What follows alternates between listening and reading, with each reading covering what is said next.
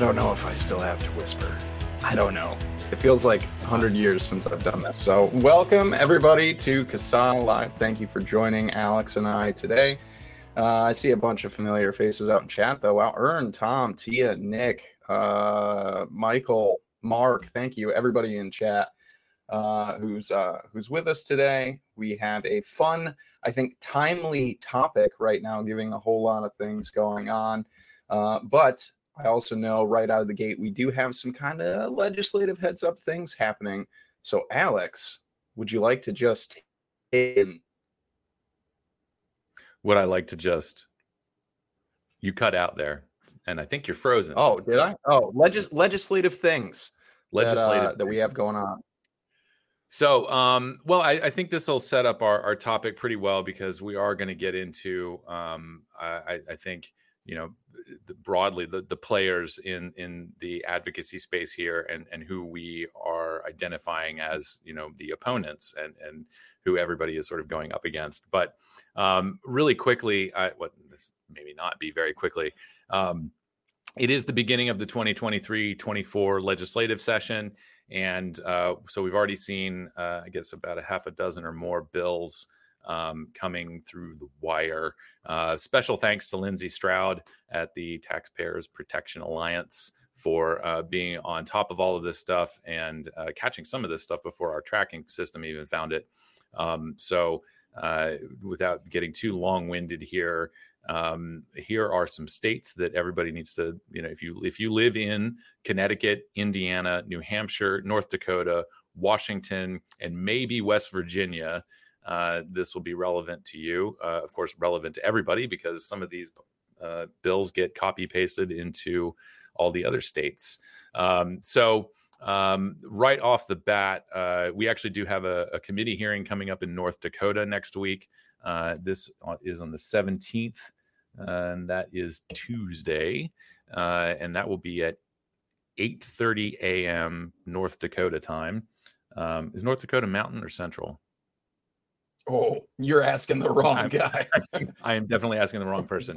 I literally tell everyone for the middle of the country to just figure it out every week that we would do this. So apparently both of us are not good at figuring out where Central Time ends. Yeah, and unless you live on a coast, I can't help you. Yeah, but so whatever, 8:30 in the morning, North Dakota time, this committee hearing will begin. This is HB 1357, and we'll have links to some of this stuff in the notes. And this one may also get a call to action. But this would prohibit direct-to-consumer shipping of tobacco products, essentially remote sales. I know that within the community there are sort of some different views on these types of bills, but from our perspective, adults who are losing access to vapor products but could still buy them online, we need that. We want people to be able to buy these products. So that will be January 17th, 8:30 a.m. in the House Industry, Business, and Labor Committee, room 327C. And if you want to submit written testimony or sign up to speak, again, you'll be able to get there through the link that we'll post. You need to do that before January 17th, 7:30 a.m. So have your testimony and your request to speak in an hour before. Thank you, Nick, for clearing this up. Like right and wrong all at the same time. So unfortunately, I just took all this information off the legislature's website, and they didn't specify. So I guess you just have to know. If you're in North Dakota, you apparently know whether this is Central or Mountain Time.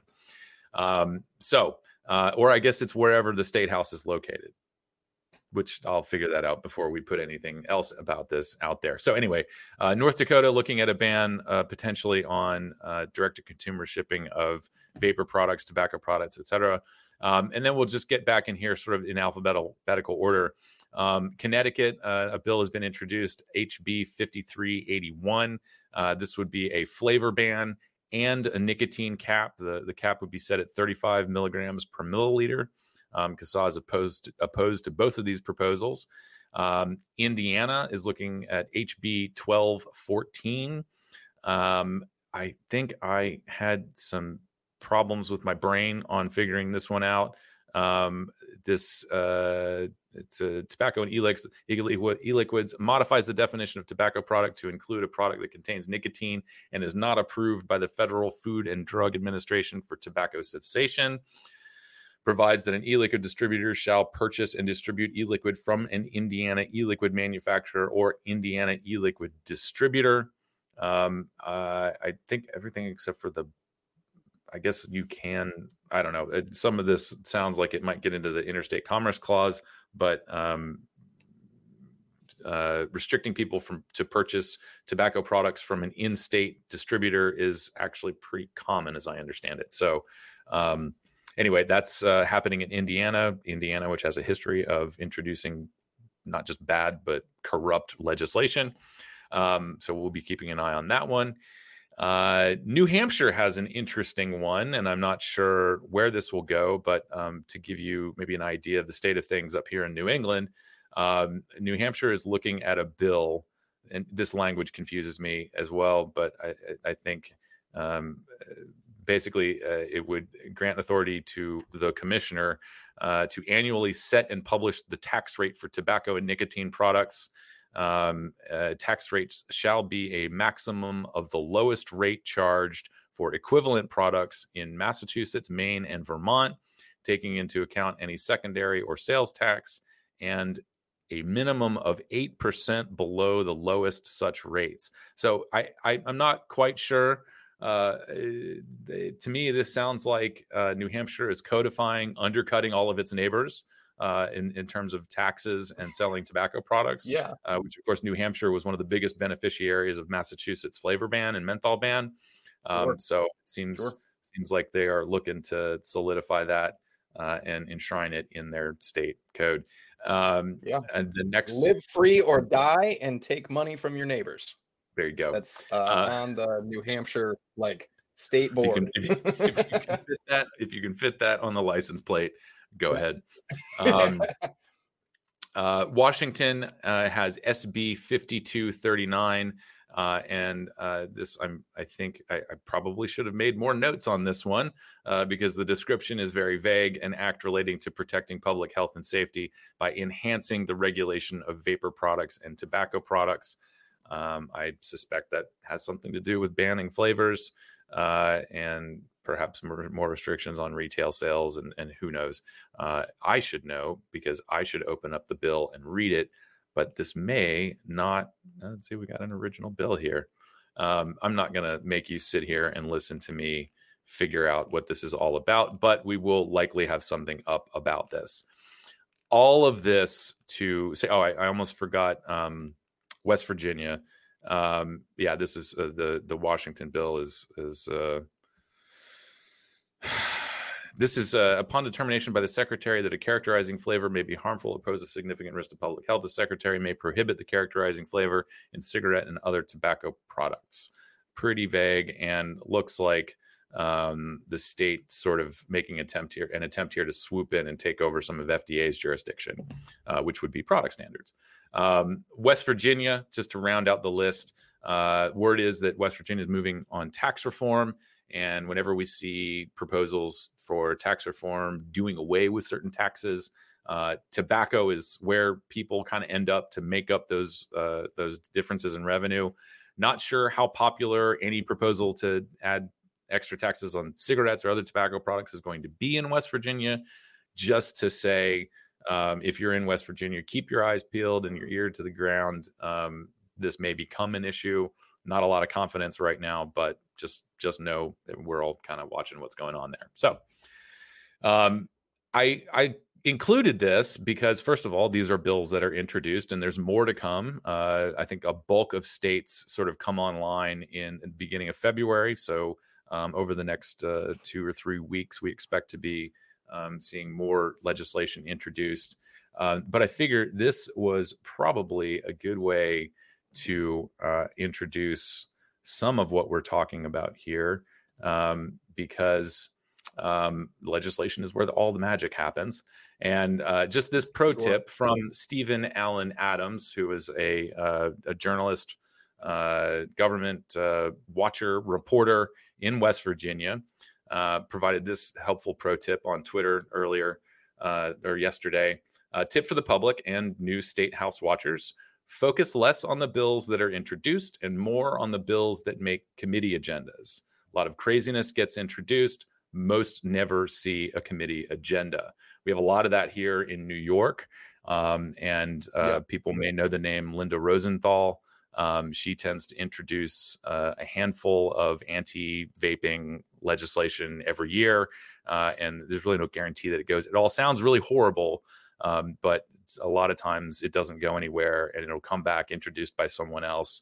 And they keep introducing the same bills over and over again. It may even get a committee assignment, but it doesn't necessarily move anywhere. So all of that really to sort of hopefully assuage some people's anxiety about a lot of the horrible stuff that we're going to see over the next month. Most of it won't go anywhere. But the stuff that does, we want to make sure that we're ready and focused on driving engagement to stop, or in the off chance, support something. Sure. That is just in my short tenure here with CASA, the amount of bills that I've seen introduced that we've had quick discussions on that have just sat on someone's desk, or they get tossed out or whatever, and we never have to do anything for them. Is quite a lot. It's quite a lot. Yeah. So before we move too much further along, is there a chance that you could possibly share links to all of those things with Kristen, so that way she can kind of get them out to the masses? I did. I know I'm throwing a curveball right in the middle of the show here. Chris, the link to to this document with all the links to all the bills is in our private Skype chat. And so Kristen will have access to all of that and can put all of that in the notes. Perfect. Or just awesome. Kind of drop them in the comments as we go if you like. So we've got all that going on. And are we going to run the bumper for the... Yeah, I'm new here. I missed the first bumper. Kristen already yelled at me about it. So yeah, if we're through with legislative stuff for now, then I think we're ready to, I guess, explain if big tobacco is the biggest threat to vaping. You ready?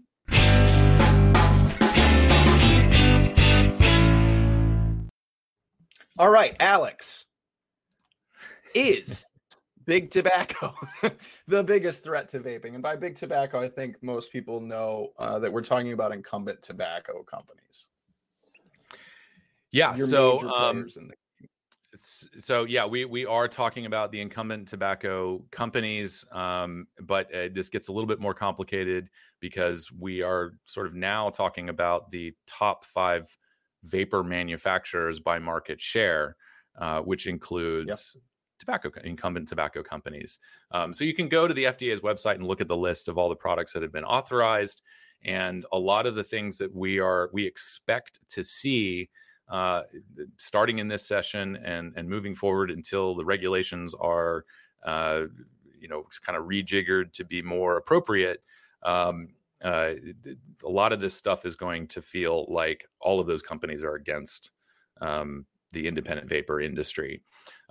So I figured we'd start with some background here. I did kind of skip ahead because we're not quite at what is big tobacco's stake in vaping. But just to kind of set the table here, we have seen legislative efforts spearheaded by tobacco companies in the past. And a lot of that has taken the form of small per milliliter taxes. Those of you who've been around for a while may remember Reynolds was actually pretty well known for shopping around a 5 cent per milliliter tax. I believe they were behind the 5 cent per mil tax in North Carolina. I don't have a running list of all of the states, but they're mostly southern states.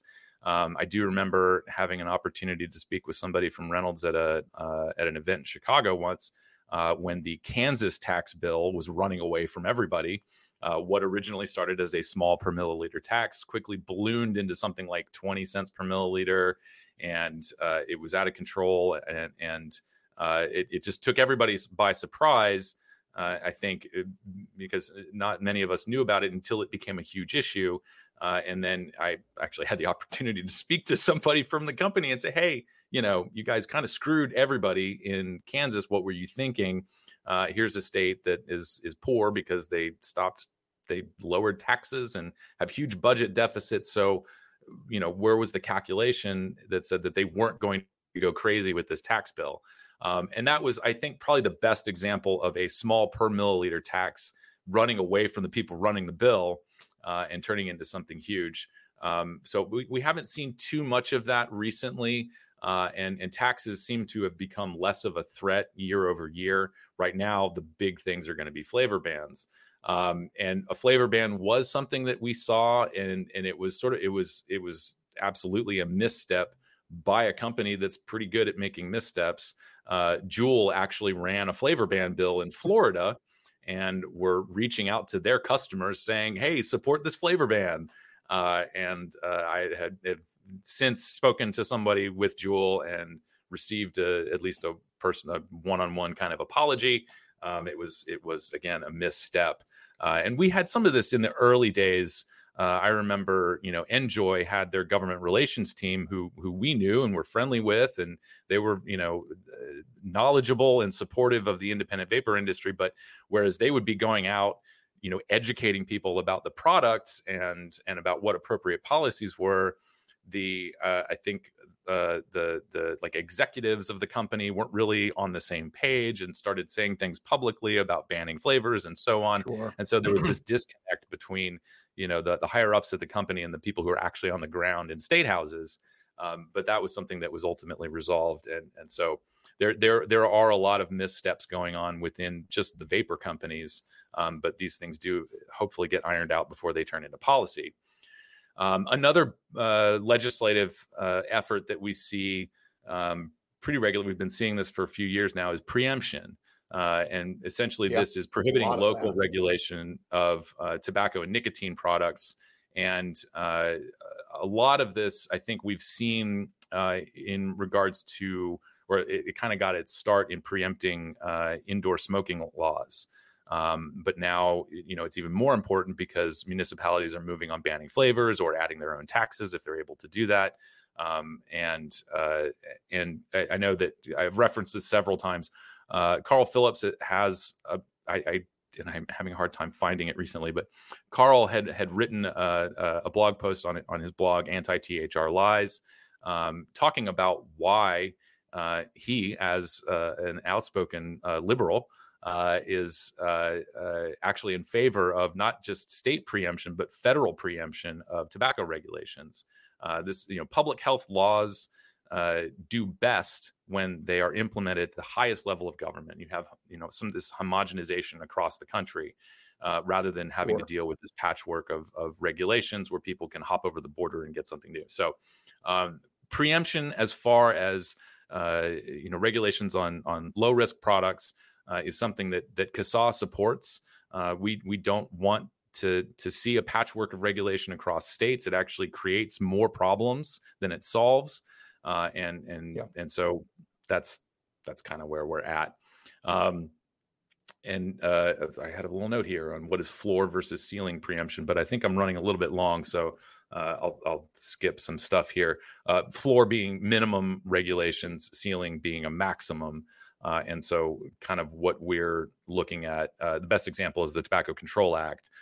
It sets a ceiling on what states and municipalities can do, which is that little quip about Washington's bill that may be reaching into product standards. Product standards is the jurisdiction of FDA. Sure. States and municipalities can do sales and regulate retailers, but they can't get into the manufacture of products.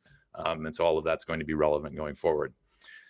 The final piece of legislation that we're going to see more of is the PMTA exemption.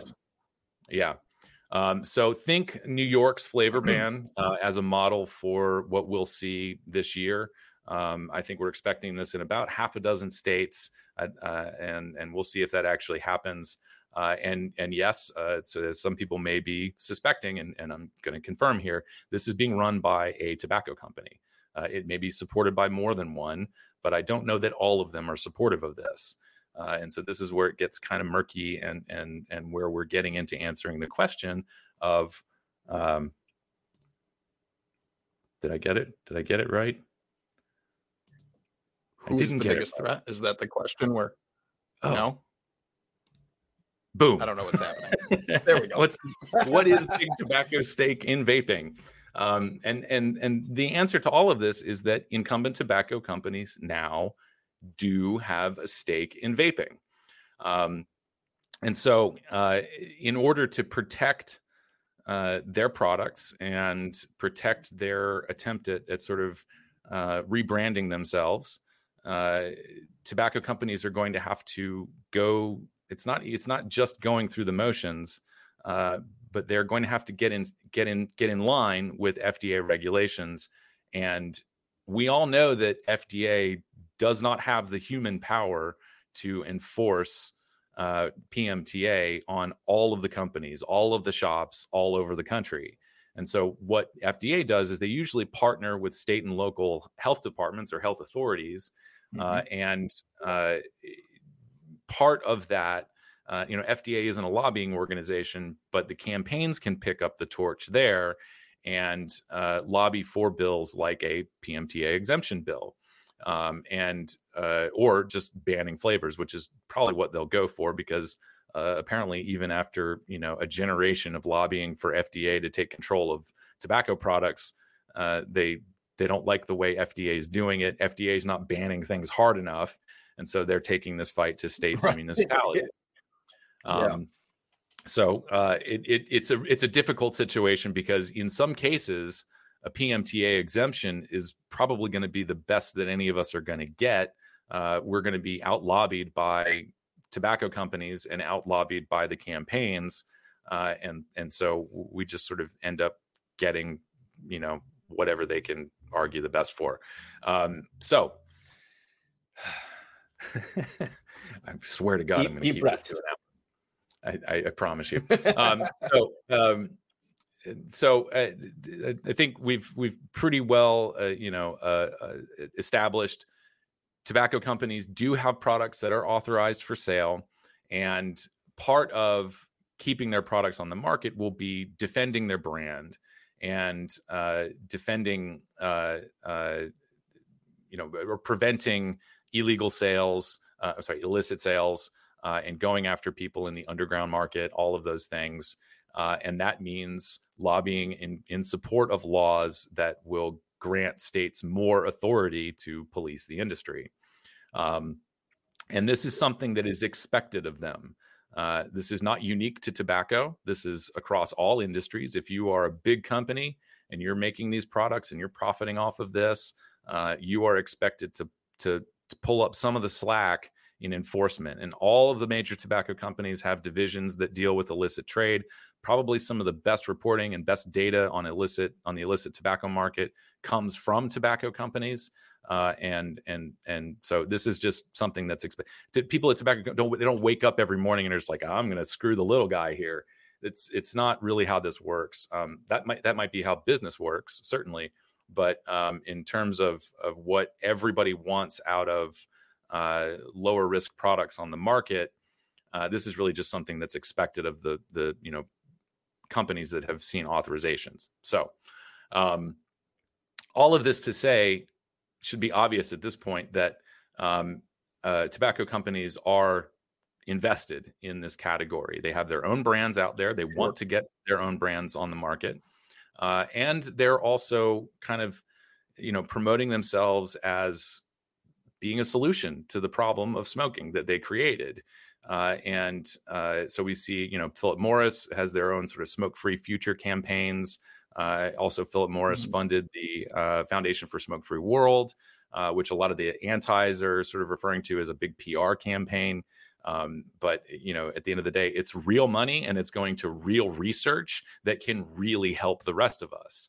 And so for anybody who's kind of poo-pooing foundation money, I understand that there's some consternation. There are some issues with the way that money is being handed out. I don't have all the details, Certainly that money, a lot of money, could be used faster and more effectively. But this is, Sure. it's in the hands of people who I think do see the vision here. And regardless of whether or not it's coming from a tobacco money, that money is going into research that can be helpful. Reynolds also has its own smoke-free portfolio, whether we're talking about Camel Snus or Views. And I don't know if Reynolds has a nicotine pouch. Do you know, Logan? They do. It's Velo. I don't want to say yes or no right now. My inkling is yes. I believe they do. I just can't remember who it is. I don't know what it is. Am I going to get like taken out by the YouTube gods if I flash a product on the screen? I probably shouldn't. So anyway, I mean, I sit here and vape on a product, but I don't show. We don't have QR codes or URLs. Yeah, no. I'm pretty sure yes, but I mean, I only use one brand of pouch, and it's not a pouch that's put out by Reynolds. So I want to say yes, but I'm not. I'm sure they do. I had a little brain fart there. Velo, I believe. Aren't there? Never mind. Keep going. There's Velo and Epoch and Velo. That's what I was. That's what I was thinking of, but I wasn't. I didn't want to throw the name out there, and I couldn't remember if that was Reynolds or not. Yeah, Velo. Is my mic not on? No, it is. Okay, sorry. So Velo and Epoch, I think, was bought out by Reynolds. Anyway, actually, Epoch made a really great black licorice nicotine pouch that I liked for a long time. You're one of the black licorice folks. I can't do it. Well, only for snus for some reason. So, that's snus. Like not actual black licorice. Yeah, I can't do black licorice. No, it's flavored. It's flavored nicotine pouches, and they're black. They're pretty good, but they changed the recipe, and it's not great anymore. Anyway, and I'm seeing Lucy nicotine pouches. Apparently, that's interesting. The nicotine gum company. So anyway, I have so many things I want to say about that company that I'm just not going to. Yeah, we'll not do that. I'm not going to do that. I am gonna make this go a little bit more efficiently. So anyway, it should be clear to people by now that tobacco companies do have a stake in all of this financially. They have product lines. They have entire smoke-free portfolios that should be promoted. And I'm sure to many people's dismay, CASA supports that. One of the things that we've been saying for many, many years is, if we are truly interested in quickly deploying a harm reduction strategy and having these products as accessible to as many people who smoke as possible, tobacco companies are in the best position to do that. There are a lot of things that they need to do. For example, when you walk into your convenience store and you see that what's called the power wall behind the cash register, and you'll see a row of, just Marlboros taking up 6 slots on that wall. Well, tobacco companies need to change that and have just one for Marlboro. How about we have most of the space occupied by smoke-free products? When I go down up the street to the gas station near me, about a third of the display is for smokeless products. And I've seen, I think Zyn has kind of crept in where the cigarettes are. And these are things, that kind of marketing is what we want to see from tobacco companies. And they're in the best position to do it because they've got all the contracts with the real retailers. And so they can make their smoke-free portfolio more prominent to people who smoke. And so they are invested in this, and they should be supporting policies that keep these products accessible to consumers, people like you and me who used to smoke or don't want to smoke anymore. Unfortunately, I will say the power wall has been getting better in the last few years as far as seeing kind of that space growing of smoke-free products, nicotine pouches, or what vapor products are still available. But yeah, I agree. I'd like to see like a whole 180. 2/3 of that shelf, that space, should be smoke-free products. Where as now, or at least for a long time, what smoke-free products you would find outside of the section of just loose oral tobacco would be like down in the bottom corner. Mm-hmm. You're not even going to see the pouches or like Enjoys or something like that or whatever, until you got up to pay for the thing you already told the cashier you wanted. Like, you're not even going to see those products until you've already said, hey, can I get a pack of Marb 100s? And then you're like, oh, what's that? Oh, I'll buy it. Maybe I'll check it out later, not today. Like, we kind of need to reverse that. We need to put eyes right front and center on those products instead. Yeah. So that may be happening slowly, and CASA supports that, and we hope to see more of it going forward. To kind of round out this section, first of all, I should have said this at the beginning. The only reason why tobacco companies can sell vapor products is because of the independent vaping industry / vaping community who built all of this. This should just be like, this is kind of one of those things that should be a disclosure at the top of any time we discuss like what tobacco companies' stake is in this industry. The reason they are able to have a stake in this is because all of us got together, fed up with nicotine replacement therapies, fed up with all the other therapies and treatments and 1-800-QUIT lines and all that stuff, and also not getting the products and innovation that we as consumers want from tobacco companies. And so people said, we're just going to do this on our own. And all of this happened on ECF. It all happened on social media. It happened in people's homes. It happened in, tiny little conference centers, in crappy little hotels, people coming together for vape meets and sharing their recipes and having fun and quitting smoking. That's why all of this is here.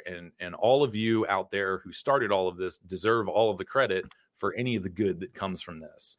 And so it's as is typical, in the business world. It's usually the larger fish that come along, gobble up the technology, gobble up the innovation, and start making all of the profits. And in the case of tobacco, they're able to do that relatively easily. It's not easy, but it's relatively easy because of the Tobacco Control Act. So right off the bat, if we wanted a simple answer for who the biggest enemy of vaping and tobacco harm reduction is, it's Congress. Congress and campaigns. They're the ones that wrote the law. Tobacco companies at the time, of course, saw an opportunity to insulate themselves from competition. That's a business decision, but not really an enemy of the category. So hopefully that, I think, makes some sense. And all in all, I think one of the things to point out here is that this shift in focus from what products tobacco companies are going to be selling is being, the antis are trying to brand this as essentially an empty public relations campaign. And that was some of the arguments against Foundation for Smoke-Free World and any movement that a tobacco company makes toward promoting smoke-free products. It's the note I have here is incumbent tobacco companies are routinely called out as trying to whitewash, for lack of a better term, their past by pivoting to sales of smoke-free products or otherwise supporting some anti-tobacco legislation, think minimum sales age, marketing restrictions, and so on, which in some cases, I think it was the CEO of PMI, I think was on Sky News or something a couple of years ago talking about being grilled on the fact that, PMI and other companies are still marketing to young people in some countries that don't have robust marketing restrictions. And the response was, well, then those countries need to pass laws limiting marketing, because the companies apparently can't just decide to stop marketing things on their own, because there's another company, their competitor will swoop in and gobble up that market share. And then the shareholders will just fire the board and get some people in there who will market. And so it is one of those situations where more laws have to be passed in order to level the playing field. And I think that's several people have commented on this. Clive Bates has spoken out about it, why this is not going to happen. And I'm sure Carl and Chris Snowden and other folks have commented on this. So I'll refer you to their comments on that. But all of this to say, tobacco companies absolutely have a stake in this industry, and they do want things to succeed. And as I mentioned before, it was the independent folks who innovated these products and popularized them and actually gave tobacco companies kind of the green light to get into the market. Which we should note wasn't until years into vaping's existence that any tobacco companies entered this space. It was what 2013, 2014 before we saw really any introduction from tobacco companies. Up until then, it was just the independent vapor space. I don't know when Mark 10 came out, and I'm not totally clear. It's one of those things. It's like 2013. Either way, it was years. It was years down the road before, and like you said, this was an industry from the ground up, built by consumers, reviewers, folks online, consumers. Like there was no involvement out of the gate for years from tobacco companies. And we hear all the time, that vaping is just a big ploy by tobacco companies and all of this and that. Well, without that historical context, I mean, it can't be a ploy by tobacco companies if they weren't the ones who started this. Right. Yeah. The narrative doesn't fit the timeline. And part of the reason for this is that, incumbent tobacco companies are just, they're massive corporations, and they are under the scrutiny of federal regulators. So they were not really in a position to go take a chance on a bunch of vapor products. And so it wasn't until I think the independent vapor industry started chipping away at their market share, not necessarily, alarming, but noticeable. And of course, this has been confirmed by not necessarily an economic look at things, but the Progressive Policy Institute released their report showing that 60 to 80% of the increased decline in smoking is attributable to the availability of vapor products between 2014 and 2017, I think, were the years that they looked at. And so that does send a message the to golden era. Yeah, the golden era. So anyway, all of that to say, tobacco companies have a stake in this, and they're not out to just crush the market. So I was just going to say, if incumbent tobacco companies, big tobacco companies involved in the vapor space are not our biggest enemy, I wouldn't necessarily be, inclined to say they're our buddies, our best pals, they're always on our side. But if they are not our biggest enemy, then who is? Because it's really easy to point at the evil big tobacco companies that sell the number one, product that kills people. It's so easy to just say they're our biggest enemy. But if they're not, then who is? And there's nuance to this answer, I believe. Yeah. And there's some history here. You're right. It is very easy to point to the boogeyman that we've all kind of accepted. Tobacco companies are guilty of some extreme evil, and they've acknowledged that, and they've been held accountable for that. They continue being held accountable for it. And now they're in a position they can't get away with anything. Just by way of example, when I have any correspondence with somebody at a tobacco company, the rule is know that anything you write in an email, anything in writing between you and someone at a tobacco company, there is a high probability that will end up in front of a judge, and it will be public information. So if people think that tobacco companies are getting away with the same stuff they got away with in the 50s and 60s, it's completely wrong. We have a law about this under a microscope. There is a lot of enforced transparency here. And so it's important to think very critically about the messages we're getting from all of the public health campaigns. And these are the organizations that are putting up the most resistance to any form of harm reduction related to nicotine. And the history here is, and I don't really have a piece of writing or an article or anything to link to. I hope it's out there somewhere, and I don't want to be the only one who believes this, but back in the early 80s, tobacco control actually did have an opportunity to sort of inform the public about the continuum of risk within tobacco products. Brad Radu would actually probably be the best to speak on kind of the history of research on smokeless tobacco. Sure. But it should have been apparent through epidemiology, or just looking at the numbers, which is kind of epidemiology, that Sure. people who use smokeless tobacco were not experiencing the same early death and disease, at least not at the same rate, as people who smoke.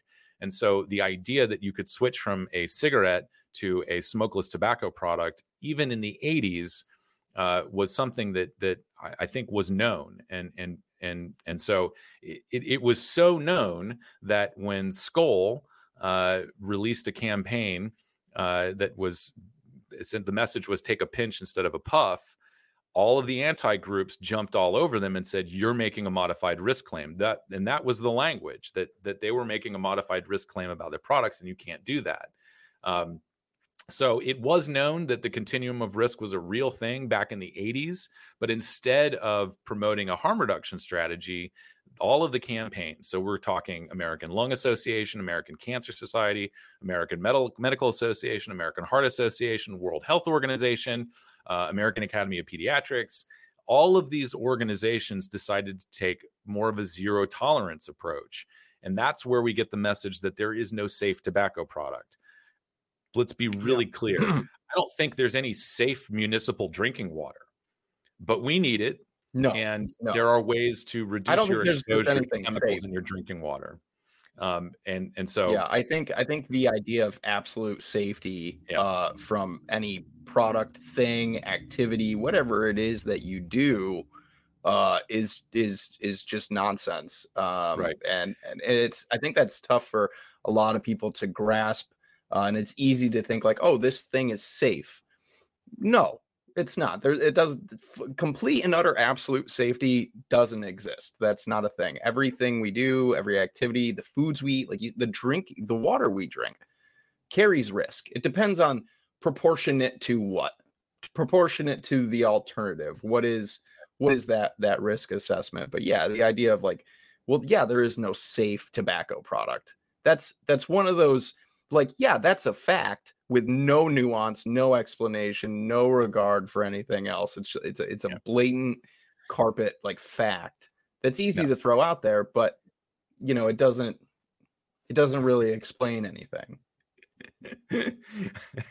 I'm not comparing water to vaping. We're talking about safe. The concept of safe. For those listening, that was a comment from Maureen. Just to clarify, no, I'm not comparing vaping to water, but it is this concept of relative risk. Thank you, Ern. Safety is a relative term. Absolute safety is an impossible bar, and I don't think there is no product on the market that meets those criteria. And so it's straight up propaganda. And I kind of lost. It's all the organizations and this impossible bar of absolute safety. And of course, the Campaign for Tobacco-Free Kids has been around for a while. I think have gone through several name changes, and I apologize for kind of screwing this up.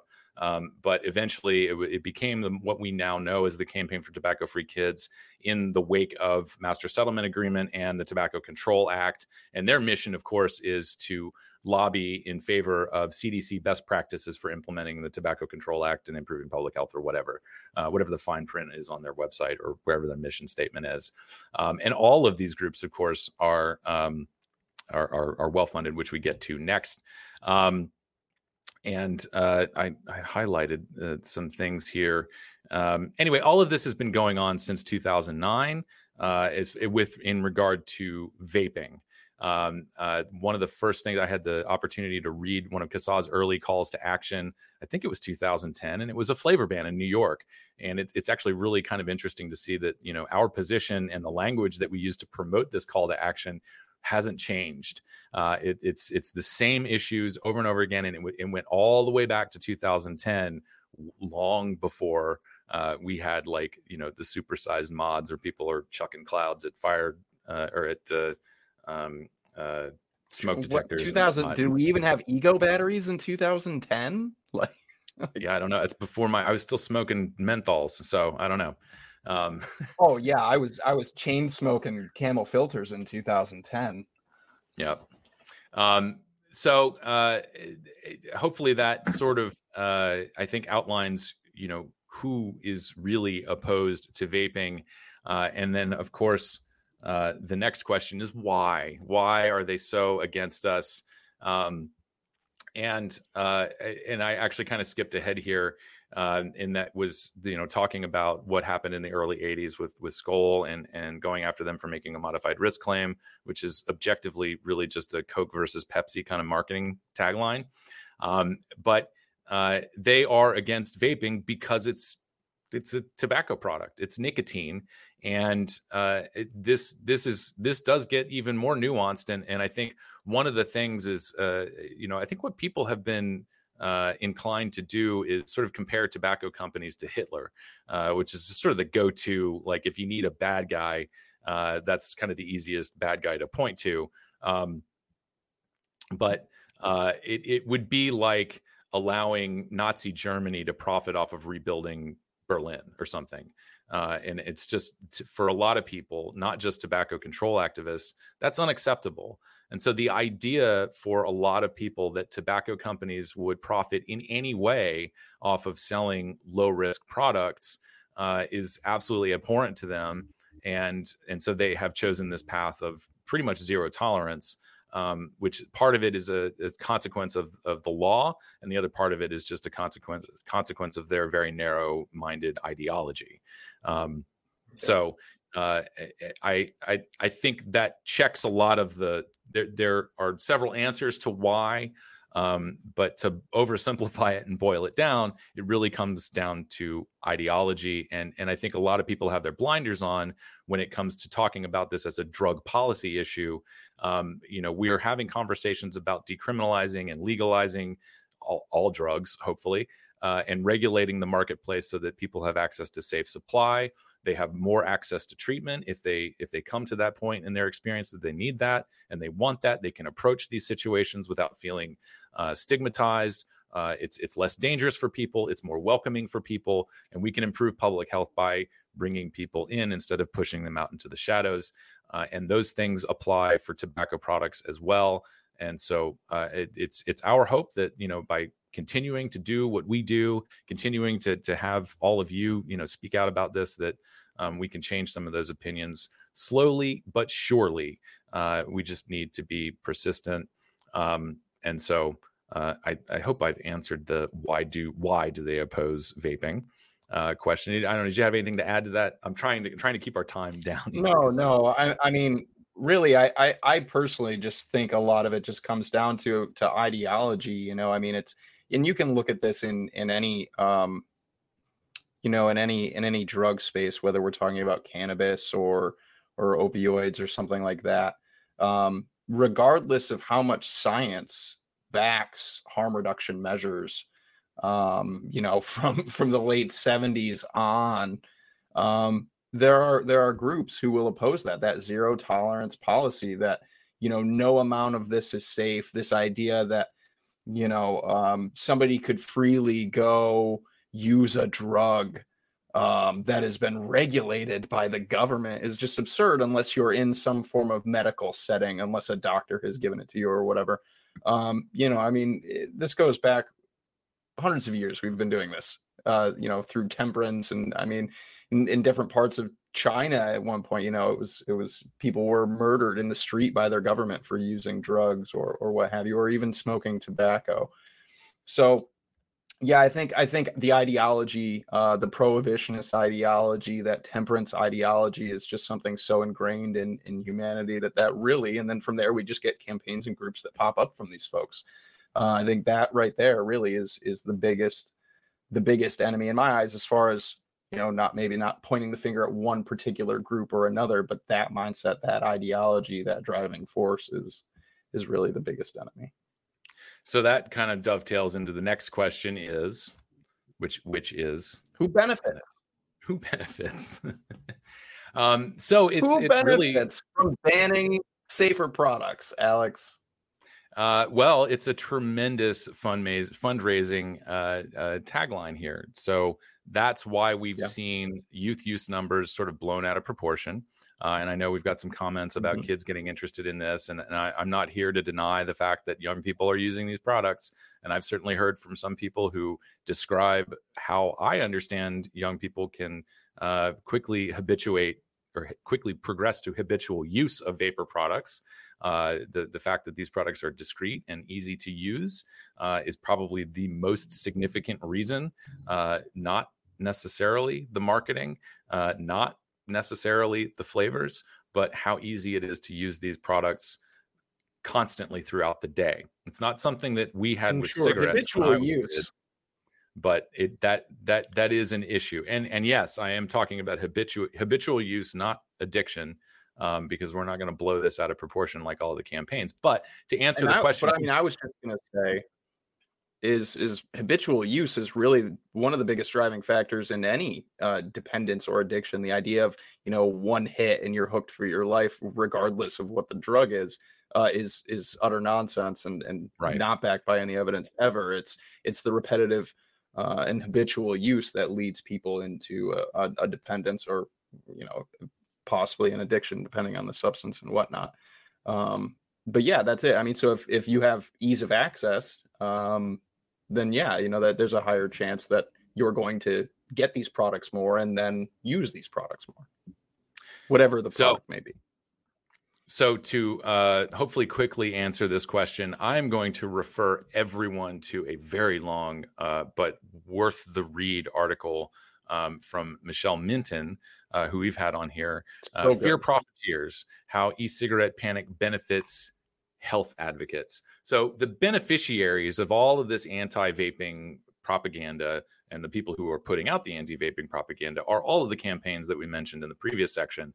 And they are getting cut in. There is some government grants funding some of this stuff. And there's, of course, private money. Most notably, Michael Bloomberg has pumped $160 million. I think that it was a 3-year period. So I think that's kind of come to a close. It was 2019. I think it was 2019 or 2020 when he made that announcement. I remember seeing him on CBS Morning News. He basically adapted some nonsense talking point about smoking cannabis lowering your IQ. He took that and applied it to nicotine vaping. In both instances, oh yeah, it was oh god. And of course, he's sitting on a panel. He's being interviewed by the folks at CBS Morning News, and Matt Myers is sitting next to him, and absolutely nobody questioned him on it. So thanks for, I don't know, being journalist or something. So this really gets into this, and I think one of the phrases that I picked out of here is fighting for this money like jackals over a carcass. So in one of the things that Michelle mentioned, I can't remember if it was this article or another one, was this sort of health charity government agency alliances. One of the things that is really supposed to be a hurdle is that ideologues who find themselves in government aren't supposed to be able to lobby in favor of certain policies. That is illegal. But funding somehow can work its way after being washed in the blood of Jesus somewhere to these campaigns, and then they will pick up the mantle and they will lobby federal, state, and local governments to implement policies supporting all of the anti stuff that we see going on. Now that we've got Michael Bloomberg in the mix, one of the numbers that I think has been shared around is I think he outspent tobacco companies 2-1 on the California initiative. And of course, the initiative passed. I'm glad that he spent all that money because he doesn't have it anymore.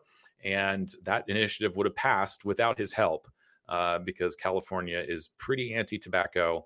And I don't think anybody needed to take out a single billboard in favor of that proposition. So I'm sure that all of that really just raised a bunch of money for all the campaigns anyway. But sure. That's really what this comes down to, is that with the advent of vapor products and the larger discussion about reduced risk products, these groups are, I think, starting to feel their irrelevance. And so they've had to sort of trump up a new boogeyman, which is not, it's the same boogeyman, it's tobacco companies, but they've had to lie and twist the truth and make it sound like tobacco companies invented all of this stuff just to hook your kids. And everybody here listening, hopefully everybody, knows that that is not true. But it's not going to stop these campaigns from fundraising all of the sensational nonsense that they put out there. We've also seen examples of politicians being funded. I think one of the things that Michelle points out in her article here is that health officials in other countries have found themselves being completely paid for by Bloomberg money or other organizations' monies, in pursuit of passing stricter laws on vaping or tobacco products. And this all basically smacks of corruption. And I really wish I had, for anybody who doesn't know Mark Gunther or hasn't read any of his stuff, he's done some extensive reporting on this issue with regard to Michael Bloomberg and the Truth Initiative. And so definitely check out both Michelle's work on this and Mark Gunther's work on this for some more in-depth detail. But to simply answer the question here and move along, it is the self-appointed public health campaigns that benefit the most from this. Not your kids, not us. It's the campaigns, and they have got. Yeah, and it's such a big shame to see this, in a lot of these middle and low income countries too, because it's they're dangling all this desperately needed money in front of them that they can use for all sorts of things, whether it's in their health sectors or infrastructure or what have you. All of this money that these countries need is being dangled in front of them, and they're, basically these are the stipulations that come along with this money is these tobacco policies and things. And it's one of those things where, like, can you blame a country necessarily for taking that on or not? I almost don't. I think this falls back onto the hands of Bloomberg and these campaigns that dangle this money in front of them. Yeah, it's a lot of it, and it's just really this uncreative approach to things. It's a very Old Testament way of dealing with things, sure. And it is just not consistent with the contemporary movement of I think reevaluating how we approach drug regulation and drug policy and improving public health. It's just anti-science. I mean, that's it's anti. It is, and we've seen this behavior from the regulators. So now we have a director at the Center for Tobacco Products, Brian King, who seems to be willfully complicit in advancing the political agenda of the campaigns that obviously have his ear. He'll do a Q&A with the PAVE Moms and Truth Initiative, but won't take 30 seconds to answer a question at the Global Tobacco and Nicotine Forum. In fact, he was whisked away by handlers, and Guy Bentley had to chase him down in the parking lot to try to get an answer out of him for something. And so it is very clear where his allegiances lie, and motivations there may be to advance in his career, and it's certainly not to protect the public health. There's Brian King for you. So we've got who benefits most from the bans, and I'm about to run over time, but we've kind of answered where do they get their funding, but there's some more background here. The Master Settlement Agreement provided some funding for the campaigns. It was supposed to go, a bulk of those funds were supposed to go into tobacco prevention and education stuff. And I think Kristen has wrote some notes here. Out of the billions of dollars that has been collected through the Master Settlement Agreement and dispersed to states, $700 million. That's it. That's all that's been spent on tobacco control measures. Fraction. So one of the things that I'm fond of including in some of our written testimony is if the state believes that these interventions are worthwhile, then they should be fully funded, which most states do not. And this is another thing. I'll keep dropping Lindsay Stroud's name, but she is a diligent researcher in all of this. And her 50 states analysis, looking at what the state laws are and how they're funded, if they're funded at all, is an excellent thing to look up. Taxpayers Protection Alliance. Definitely check it out and follow her on Twitter. If you're not following her on Twitter, or even if you can't stand Twitter anymore, definitely follow her, and she'll post those links from time to time. Anytime we see a bill come up, usually a link to her work will come up as well, and that gives you all the information you need to know about how much states are not actually funding any tobacco control measures. So let's see, we had the $160 million that Bloomberg has put up over 3 years. We got over the 47 million that he spent in California. That's 47 million compared to 25 million by tobacco companies, which I think was largely Reynolds.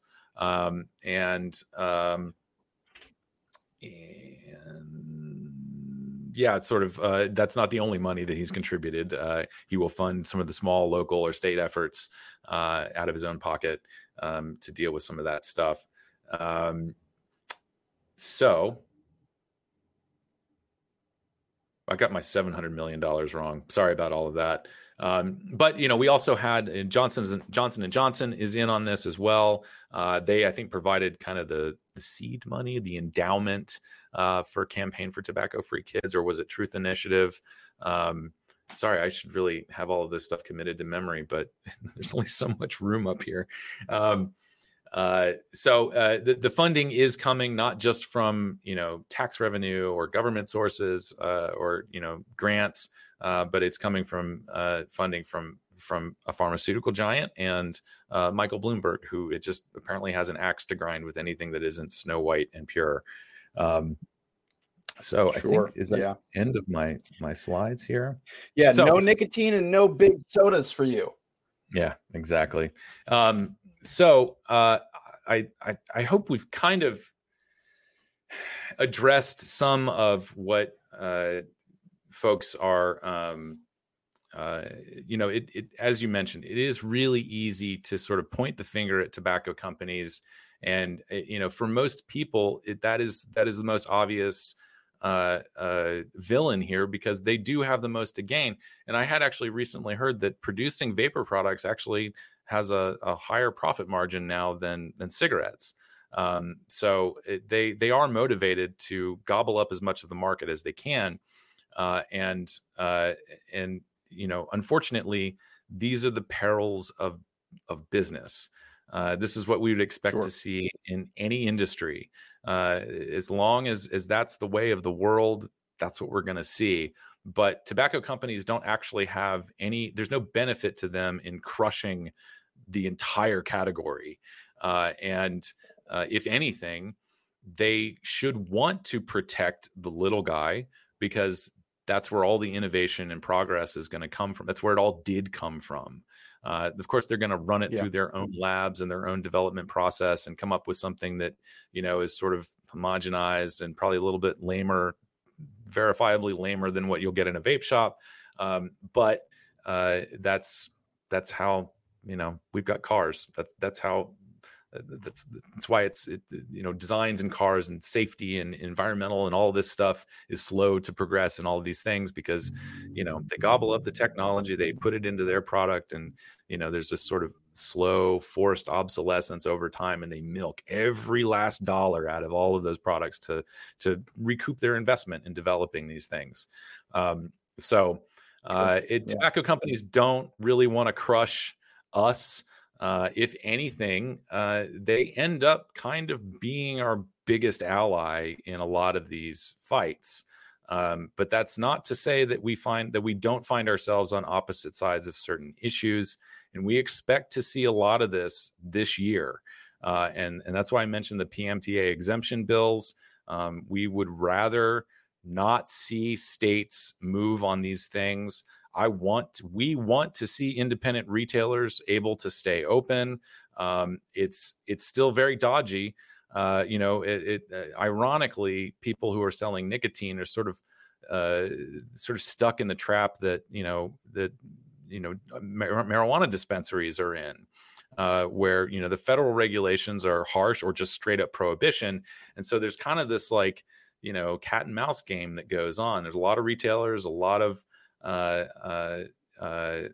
manufacturers out there who are doing their best to kind of fly under the radar so that they can keep supporting their customers. which of course are people who stopped smoking. And we all want to see this category succeed. Tobacco companies have a financial stake in seeing this category succeed. And so it's not as bad as I think a lot of people are inclined to believe as far as tobacco companies' role in all of this. And I'm not here to be an apologist. They have made, because we are not a tobacco company apologist. If there is anything that we have said about tobacco companies, is that they should be paying for this. They should be paying for the solution. They should be funding organizations like CASA. They should be funding trade organizations, and they need to help all of us to elevate their consumers' voices so that we can be included in policy discussions and in research, which is something that we're going to get into this year. I don't have anything completed to share with anybody, but this is a very serious part of the conversation going forward, not just including consumers in committee hearings, but in research design and how that research is discussed. And decisions that the regulator is making. We need more than public comment sessions with the regulator in order to share our experiences and what we need from the industry and from policymakers. And tobacco companies can and do support us in doing that. So I hope that, as a result of this, and hopefully this is a reference that people can come back to from time to time, we really, I think, need to refocus our energy on, sharing the truth far and wide, as we have been doing. I'm sure some people are rolling their eyes and sighing and saying, "Oh, we've been doing this." But it really is, I think, important to point out who the opposition to us actually is. And that is the organizations and people who claim to be working in defense of public health and claiming to be saving the children, when the reality is they're actually exposing all of us to more risk. So with that, we have definitely gone over the hour. Any closing thoughts or things? I know that I've kind of skipped over some of the granular details here. But I know that we've got a lot of links out there and people can check things out. So any other questions or things that we need to, and I see a question on the screen now. We've got a question from Mowgli Vapes, who writes, if a U.S. tobacco company quits selling smokes and switches to 100% vape products, will that excuse them from paying their share of the MSA, which, for folks who don't know, is the Master Settlement Agreement? So there's no Master Settlement Agreement for vapor products. The money that tobacco companies pay into the settlement, first of all, is based on market share, and it is based on sales of cigarettes. There's a separate MSA, I believe, for smokeless tobacco, but there's nothing for vapor. There's nothing for nicotine pouches, unless nicotine pouches fall under some sort of definition somewhere. But I think, not a lawyer, not legal advice. And if tobacco companies take legal advice from me, then we're in a lot worse situation than we imagined. But I do please give all of them legal advice, Alex. But I think you're correct. The answer to the question is no. I don't think if they switched completely to vapor that they would have to pay MSA. Would that also affect CTP user fees and the money that the Center for Tobacco Products gets from that, which is, by the way, completely funded? It's companies that are regulated by FDA are paying into the user fees. So regardless of the product, it's right. If you've gotten through the authorization process through CTP, you are subject to paying user fees. Right. Okay. Yep. Before anybody else asks, I just wanted to throw that one in there because it's kind of. Oh, who is behind the ridiculous truth ads? The simple answer is the Truth Initiative. I don't know the company that they contracted with to do that, but they really do manage to put out some absolute garbage. I think if you did some digging around, and I forget, I've already forgotten that person's name. I'm sorry. I'm trying to find you here in the list. I saw that question earlier and I wanted to answer it. Anyway, the person who asked that question, who are behind the Truth Initiative ads, I'm not trying to be smart ass. It is the Truth Initiative, and they hire an ad agency to do these things. And I imagine that the pitch meetings are really just a bunch of people sitting around a table saying, "Ooh, this is clever," but there's no real science going into these campaigns. Other than, of course, the FDA did look at their real cost campaigns. I think this was back in 2018. And Kathleen Crosby, who is the director of communications at Center for Tobacco Products, got up in front of a room full of lawyers and said, we did some research on our real cost campaign ads, the brain worms and stuff. And we determined that adults should not see these ads. Of course, there are plenty of adults who did see those ads, and it has continued to skew people's understanding of the risks associated with nicotine that doesn't involve smoking. So yeah, absolutely horrible stuff. And hopefully at some point, we can get that sort of PMI question we've got from Green Eyed Lady. Will PMI be paying MSA money for sales of IQOS? So just for clarification, Philip Morris International does not do business in the United States. It is PMI USA. And I would think, yes. I actually, I'm not sure. So this is a definitional thing. I'll have to research this. How is a cigarette defined in the Master Settlement Agreement? I just don't know off the top of my head. But I'm not sure if the modified risk order would exempt them from making those payments. And that is, of course, if PMI USA does end up marketing IQOS in the U.S. There's issues with the lawsuit. I'm not an expert on this, but as long as IQOS is manufactured in the United States, whoever ends up selling them can sell them. But right now, Altria cannot sell them because of the lawsuit with Reynolds. And it's all very complicated, and I can't say I thoroughly understand it. But if it is PMI USA, then we'll have to check the definitions. So another one from Mowgli Vapes. So big tobacco companies aren't locked into MSA payments if they switch 100%. That sounds like a major incentive to quit selling smokes. Here. Yeah, it could be. But one thing that people should understand is that declining cigarette sales, declining revenues, which I don't know that they've actually experienced. One of the things that actually helps tobacco companies out in terms of revenue is raising taxes. Go figure. Sure.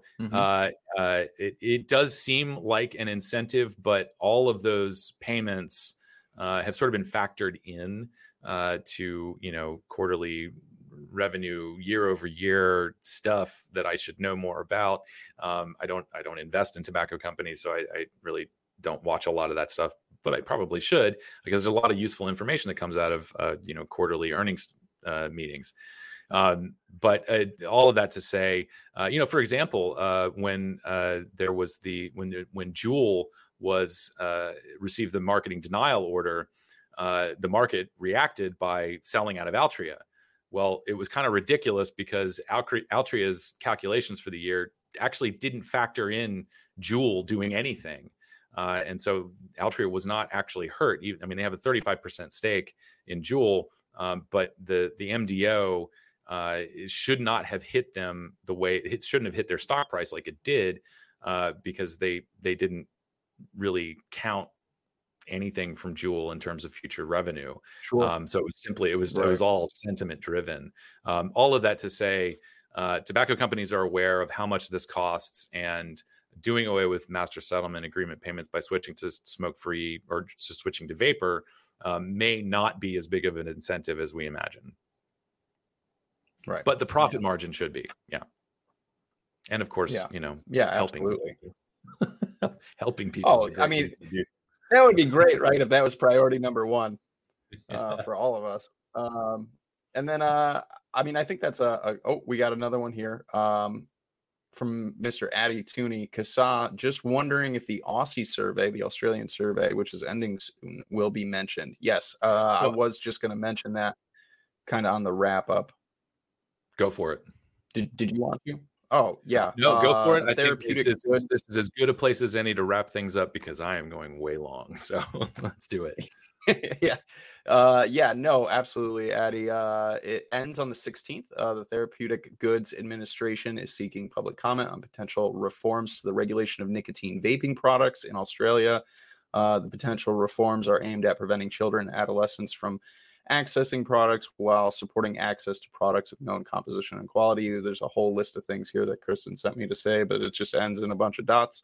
So yes, here is the mention of it for everybody. It does end on the 16th. I will go ahead, or Kristen, can you go ahead and drop the link to that in chat? That would be fantastic. And I wanted to wrap this up with my favorite question that I've seen so far, which comes to us from Mallory Gates. Where are my brain worms? We all have them, Mallory. They're just imaginary and invisible, but we all most certainly have them. And contagious. Yeah, and contagious. My best advice for avoiding brain worms, just regularly, maybe once in a while, just wash your drip tips. There. I think everybody should just wash their drip tips. Wash your mouthpieces once in a blue moon. Blow your nose. Wash your drip tips. Yeah, wash your hands. I don't know. Yeah. Basic hygiene and stuff would be good. Probably a good idea for everybody. But that does seem like an excellent place to wrap things up. Thank you, Alex, for all of that. You did an excellent job, Ryan. That was a lot of information, and you, sir, did a fantastic job. Should I do the spiel? Do we still do spiels? I'm so out of practice here. I feel like it's been a lifetime since. I'm going to make you do the spiel, but before that, I do want to thank Kristen for compiling a lot of this information, and a lot of it I didn't get to. You, Kristen, But special thanks for Kristen to doing this work like 3 weeks ago before the break, before the weather events kind of had us taken off. So. That was a lot of us not being around for a little bit was me and dealing with weather and stuff like that. So I apologize for that, everybody. But we are back in full force, in full swing for now, until I get buried under 7 feet of snow again. But yeah. Awesome. Yes. Thank you again, Kristen. And yes, there's a link there that Kristen just dropped from Kasa in chat. And as far as I'm aware, that this is just open, right? Like this is not limited to just Australians. This is kind of open as far as I know. I don't have a better answer for you. I looked at it briefly. Yeah, and to my knowledge, this is open to all the world. Okay. This awesome. I'm not going to say otherwise. Planet Earth, you can comment. So. Unless you're living on a satellite station or the moon or something, as far as I know, yes, this is available to everyone to comment on. So please do. That's it. I think that's it for the show. Thank you, everybody, for tuning in. Right, I guess the spiel. God, I don't even know the spiel anymore. Kasa, head over to kasa.org. If you're not a member yet, you're doing absolutely everything wrong. Please head over to kasa.org, sign up, become a member today. It's absolutely free, and we promise not to flood you with emails, just the stuff you need to know when you need to know it, what you need to do about it. You can also, while you're over on our fantastic website, thank you, Danielle Jones, for all the work on Kasa's awesome website. You can check out merchandise, which we have plenty of. You get to be a walking billboard for tobacco harm reduction, so pick up some swag. If you haven't submitted a testimony yet, please do share your story. Our stories are just one of the most powerful things we have, and going forward, being more involved in research, in legislation, having our voices heard, those testimonies are that much more important. So if you haven't done that yet, please do that as well. If you are on the Book of Faces, the Facebook, I'm not, I can't stand the site, but if if you're there, if you have one, if you exist on Facebook, check out your state groups. We have all 50 states and everywhere else, territories and whatnot. So if you live in somewhere controlled by the United States, yeah, we have a state group for you. So check it out. Get involved there. It's a great place too for things that are really local and small. If you're hip to that, you catch wind of something that we haven't picked up on yet, please let us know. That's a great resource and tool just for the community at large. I think that's it. I don't know. Did I miss anything? I think you nailed it. You're nodding yet. What did I miss? No, that was a no. You didn't miss anything. Yes, I think you nailed it. Okay, that was a no. You didn't miss anything. Okay, awesome. As far as I know, too, we will be back in 2 weeks' time from today for more discussion. Hopefully, maybe we'll have a little bit more info on some of the legislative things coming up soon. If not, maybe definitely soon. If not next week, more information on some of those things. So that is it. We are out of here. Thanks, everybody. Be excellent to each other. We will see you guys next time.